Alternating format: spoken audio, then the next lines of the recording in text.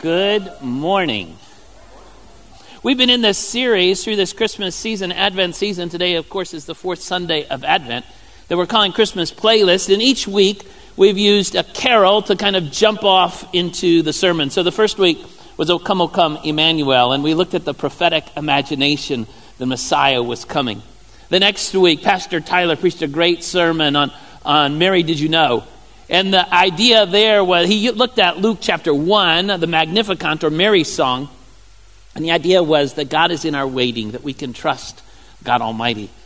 Last week was Hark the Herald Angels Sing, the great Charles Wesley song. And we talked about how we don't become angels when we die, but we talked how we can be angel-like here. Angel-like in our worship of God Almighty. And angel-like in pointing people to Jesus.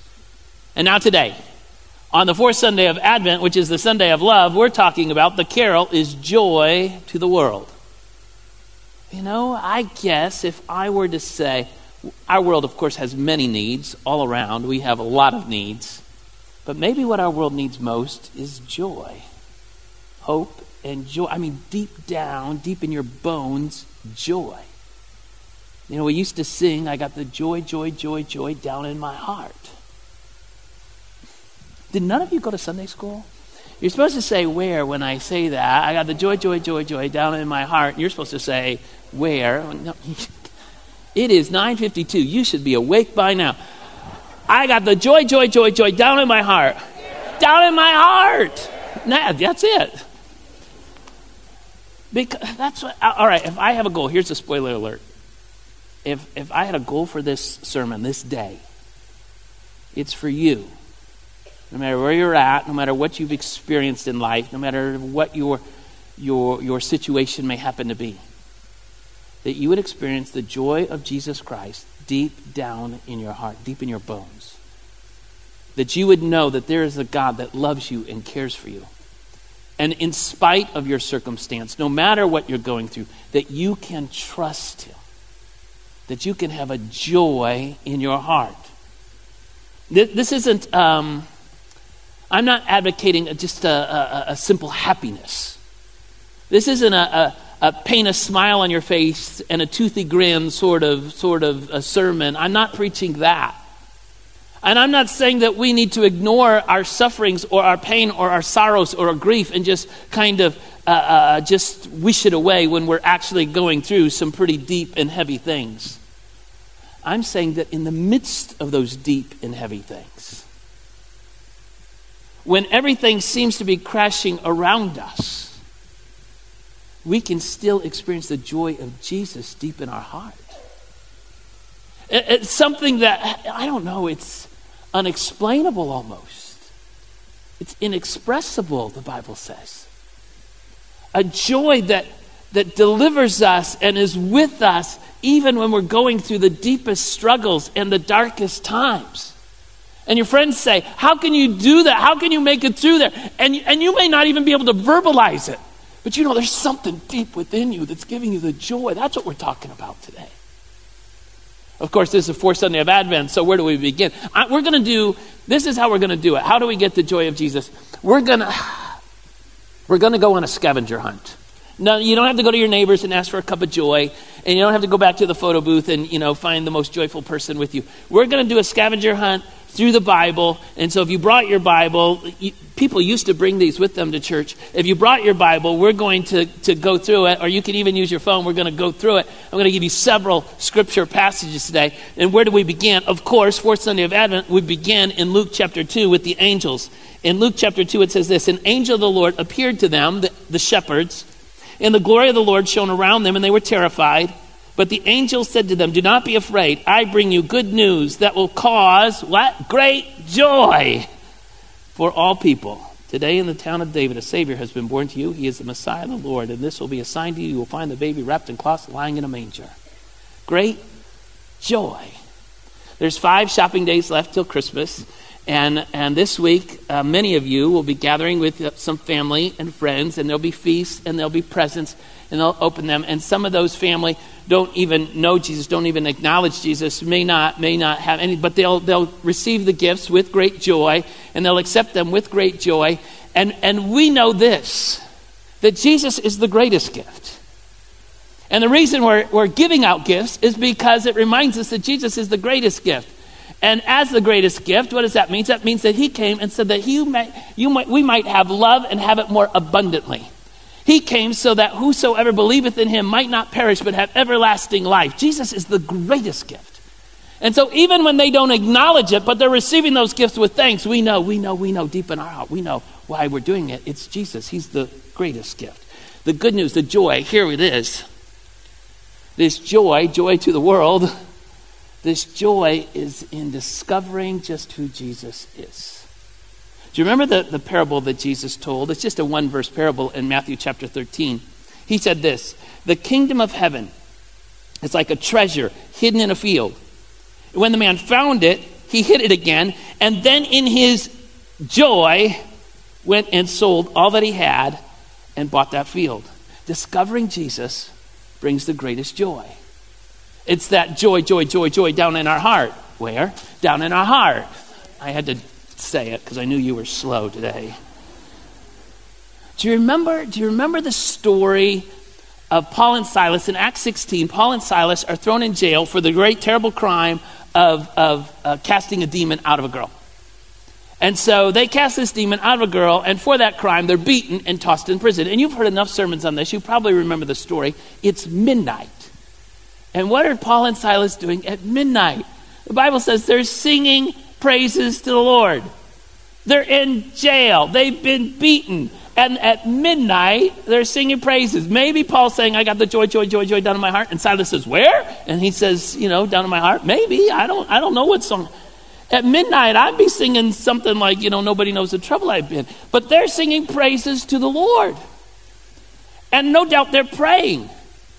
And probably a legitimate prayer when they're praying is for God to deliver them. God, this has been a really rough day. All we did was chase a demon out of this girl. It's been and for our trouble, we're in jail. We've been beaten.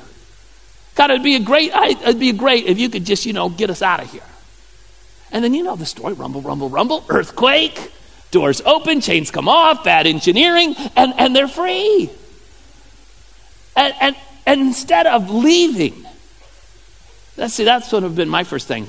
Praise the Lord. God just answered my prayer. I've been praying that he would release me. An earthquake came, doors open, chains gone. I'm out of here. Hallelujah, hallelujah. But that's not what Paul and Silas do. Instead of leaving, this is what Acts 16 says.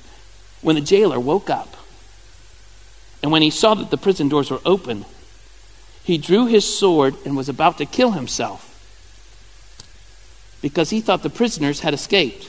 But Paul shouted, don't kill yourself.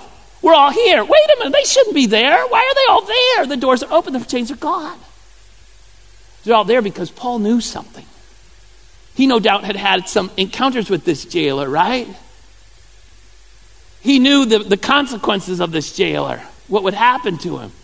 And he knew that there was something far greater than even his escaping prison, far greater than tending to the wounds that he had received that afternoon. What was far greater was that jailer. So the jailer's about to commit suicide. Paul says, hey, don't do it. And to make a long story short, Paul and Silas led that jailer to the Lord. And if you look down just a few more verses, verse 34, the jailer brought them to his house, which I don't think the Department of Corrections would have approved of, by the way. The jailer brought him to his house, set a meal before him, and listen to this. He was filled with joy because he had come to believe in God, he and his whole household. That jailer went from suicide thoughts to joy. Can that happen? Can that happen today? I think it can happen today. I think Jesus can deliver us. I think he can give us hope.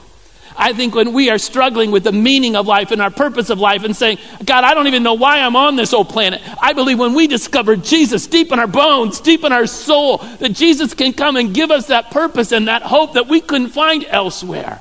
That's what happened with this Roman jailer. He was filled with joy, he and his entire household. When we discover Jesus, there's a joy deep in our soul. But here's the good news. It's not just that. It's not just our joy. Do you remember Jesus' story It's this most familiar story in Luke 15 of the shepherd who lost his one sheep. He had 100 sheep. One of them got away.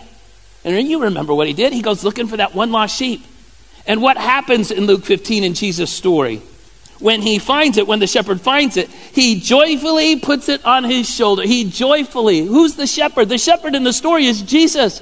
When you come back to Jesus, when you discover Jesus deep in your bones, when you have an experience with Jesus Christ, not only are you joyful, but the story is that Jesus is also joyful. Jesus rejoices over you.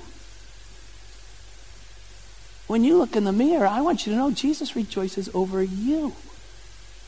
When you've come back to him, Jesus rejoices over you. Not only that, Jesus goes on to say, and he puts the sheep on his shoulders and he goes home and he calls his friends and his neighbors together and says, rejoice with me. I have found my lost sheep. I tell you, Jesus said, that in the same way there will be more rejoicing in heaven over one who repents than over the 99 righteous persons who don't need to repent. All of heaven rejoices. When you discover Jesus, not only do you rejoice, yahoo, I've got hope and I've got life. Jesus rejoices over you, and you cause a party in heaven, all of heaven, ticker tape parade, yahoo! There is joy in discovering Jesus. Not only that, there is joy. Not only is there joy in discovering Jesus, but as we continue on in our little scavenger hunt, there is joy when we discover the power of Jesus and the inexpressible joy of Jesus. 1 Peter says this is the experience of it. He says, though you have not seen him, you love him. Even though you don't see him now, you believe in him and are filled with an inexpressible and glorious joy. I've never seen Jesus. I've seen pictures of Jesus.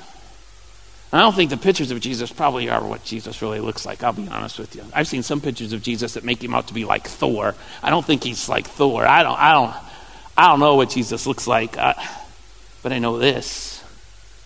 Jesus gives an inexpressible joy.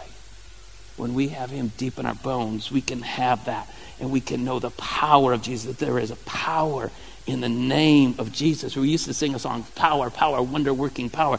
We still believe that. There is power in the name of Jesus. In Luke chapter 10, Jesus sends out 72 people, 36 teams of two by two, and he tells them, listen, the harvest is plentiful, the workers are few. We need you to go out, tell everyone what you've seen and heard. And these 36 teams go out and they tell people about Jesus. They tell people what they've seen, what they've heard, and then they return. And when they return, they tell Jesus, they give a report of what had happened while they've been out. And this is what they say. They said, the 72 returned, and with joy, there it is again, they said, Lord, even the demons submit to your name.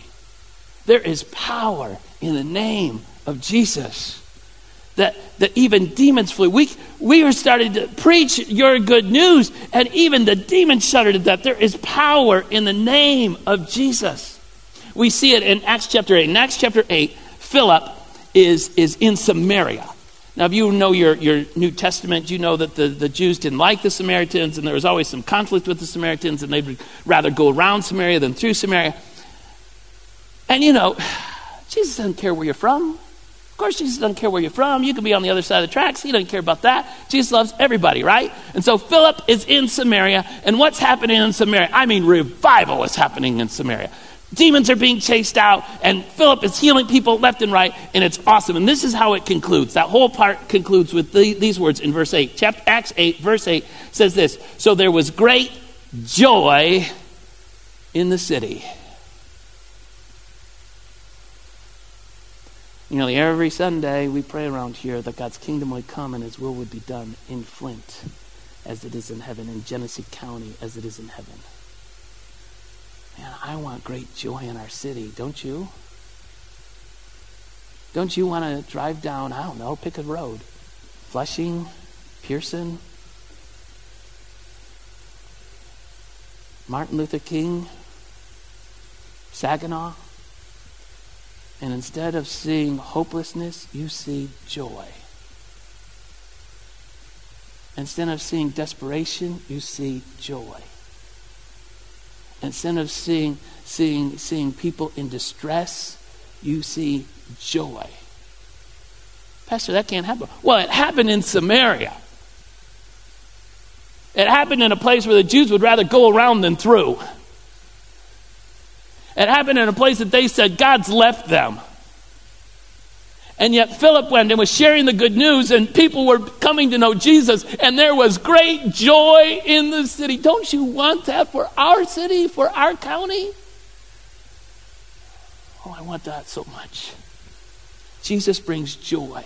When we discover Jesus, there's joy. When we experience him, there is power. There is power in the name of Jesus. Joy, we've talked about this recently through our Imagine initiative. Joy triumphs poverty. I read this should be so fresh in your minds because we talked about it in the Imagine initiative so much. In 2 Corinthians 8, Paul talks about a group of churches in Macedonia. And by the way, here's a commercial. January 9th, we're going to have our Imagine Celebration Sunday.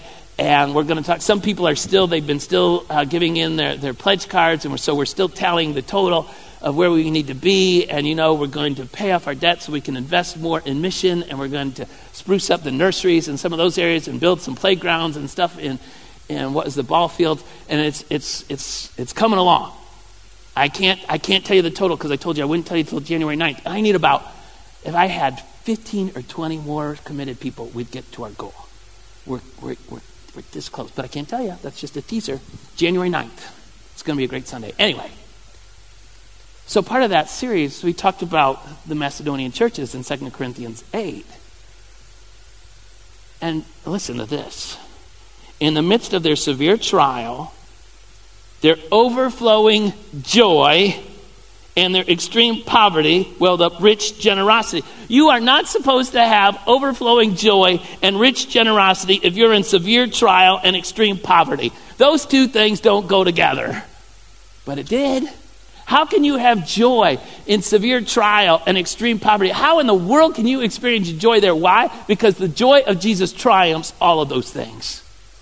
The joy of Jesus triumphs our circumstance. The joy of Jesus triumphs those problems that we're going. That's what James said in James chapter 1. You remember these words. Oh, my land, can you consider this, he says. Consider it pure joy, my brothers and sisters. Whenever you face, what? Whenever you face trials of many kinds. Pure joy in trials. Yahoo! Gas prices are going up. Yippee! I've got cancer! Is that what he's saying? No, of course not. He's not saying that we deny our reality. He's not saying that we gloss over those struggles that we're facing. One Bible scholar said that word consider should be think forward. Maybe it's even just remember, think backward. It's consider. Consider the one who, like David used to say, consider, I fought the lion and the bear, and surely my God will help me face this giant too. Consider it pure joy. It's knowing the outcome. It's knowing where this is all headed. It's knowing that Jesus wins. It's knowing no matter what life can throw at me, I know I trust in the King of Kings and the Lord of Lords who is making all things new. It's knowing that I can trust God in all circumstances. It doesn't mean that trials don't come. Of course they come. Consider it pure joy. How can it be pure joy? It's only pure joy because of Jesus, and I know where Jesus is leading and where Jesus is heading. See, there's joy in discovering Jesus. There's joy in understanding the power of Jesus. There's joy that triumphs severe poverty. There's joy that triumphs no matter what comes our way, wins the day, if you will. There's joy in our greatest foe. What's our greatest foe? Death, of course. Remember the resurrection stories. Remember when Jesus was raised from the dead and the disciples finally discovered that Jesus is raised from the dead. In Luke chapter 24, in the last chapter, the last words of that book, Jesus raised from the dead, and the disciples discovered, and this is how Luke concludes. He says, then they worshipped him and returned to Jerusalem with great joy. Jesus tried to tell the disciples what was coming. And he said this in chapter 15 of John. I have told you this so that you might have joy and that your joy might be complete. Then if you flip the page, same conversation, same evening, Jesus said this, very truly, I tell you, you will weep and mourn while the world rejoices. He's talking about his death. You will grieve, but your grief will turn to joy. A woman giving birth to a child has pain because her time has come. But when her baby is born, she forgets the anguish because of her joy that the child is born into the world. So with you. Now's your time to grieve. Again, his death is coming within that next 24 hours. But I will see you again, and you will rejoice, and no one can take away your joy in that day. You will no longer ask me anything. Very truly, I tell you, my Father will give you whatever you ask in my name. Until now, you've not asked for anything in my name. Ask and you will receive, and your joy will be complete. Joy, complete joy. That's what Jesus is offering. A joy that conquers even death. That's what Jesus is saying. Complete joy. Paul describes it this way in Romans 14. For the kingdom of God is not a matter of eating and drinking. It's not about our appetites, but a matter of righteousness, peace, and what? Joy in the Holy Spirit. It's a new way of thinking. If you flip the page, it's not just a new way of thinking, it's a new way of living. Paul says this in verse 13 of chapter 15. May the God of hope fill you with all joy and peace as you trust in him, so that, this is the important part, so that you may overflow with hope by the power of the Holy Spirit. Who are we to We're to overflow in the workplace. We're to overflow in our schools. We're to overflow in our neighborhoods and with our families. The joy of hope and love is to overflow onto the people we come in contact with. We're not just here, just Jesus and me on the road to heaven. No, it's Jesus and me and as many people as I can get to come with me. That's why I invited Savannah this morning to come to the Christmas Eve service. That's why I've been inviting Ebony every single week. I want them to experience the joy of Jesus. I want my love to overflow on them. That's what he's talking about here. So there's joy in discovering Jesus. There's joy when we realize the power of Jesus. There's joy that overcomes even poverty. There's joy that overcomes and triumphs any situation. There's joy even through death. This is a new way of thinking, this joyful thinking, and a new way of living. We got time. One more passage. Philemon chapter 1. There's more to it. There's joy. There's a joy that comes when we see others using their gifts for Jesus. Paul in Philemon, if you are using your Bible, you get to Hebrews, you've gone too far, you got to Titus, go a couple more pages. Philemon is only one page in your Bible, but Paul says this. He says, your love, Philemon, he's talking to his friend Philemon, your love has given me great joy and encouragement because you, brother, have refreshed the hearts of the Lord's people. When we witness for Jesus, when we're doing things for Jesus, when we're serving Jesus, that is an encouragement. That helps one another. That helps all of us. Paul says the same thing to his friends in Thessalonica. He writes this. He says, for what is our hope, our joy, or the crown in which we will glory in the presence of our Lord Jesus when he comes? Paul said, you know what I'm going to brag to Jesus about? When I see Jesus, you know the one thing I'm going to brag about? He says this, is it not you? Indeed you. You are our great glory and joy. Can I tell you as a pastor, what gives me great joy? It's when Gwen Cousins takes a bunch of presents over to Dylan to hand out this week. That brings me great joy. It's when some of you this past winter were standing out in the cold, in the rain, and the snow, and giving out groceries every single week. That brings me great joy. It's when we as a church wiped out, $9.2 million of delinquent debt for 7,200 families. That gives me tremendous joy. It's when I'm seeing you using your gifts and talents for the glory of God. That's what brings us joy. That's what, listen, if this is your first Sunday here, if you're joining us online, you've never even been in our building, I'm super biased. But we've got some great people in this church who are serving Jesus, who are doing great things, and that brings great joy. That's what this is saying. I don't know, maybe it's because of where I'm at in life and where my kids are at in life. But 3 John 4 says this, I have no greater joy than to hear that my children are walking in the truth. My boys are going to be here this week. They're both coming. They live 5 miles apart, but they're both driving separate from Kansas to here. Well, Ben has to stop at his in-laws. I get there's reasons, but it seems crazy to me. But they're both going to be here Thursday. They're going to be in the service Christmas Eve. And I'm so thankful for them. And Alex and Ben, they both love Jesus, and their wives both love Jesus, and I'm thankful for that. But some of you, I know, some of you, your kids aren't there. And you read a verse like that and you say, yeah, I wish. That is my prayer. I would have no greater joy than to see that my kids, my grandkids are all following after Jesus, walking in the truth. So what are we going to do about that, Pastor? All right, here we go. Here's your plan for the week. Are you ready?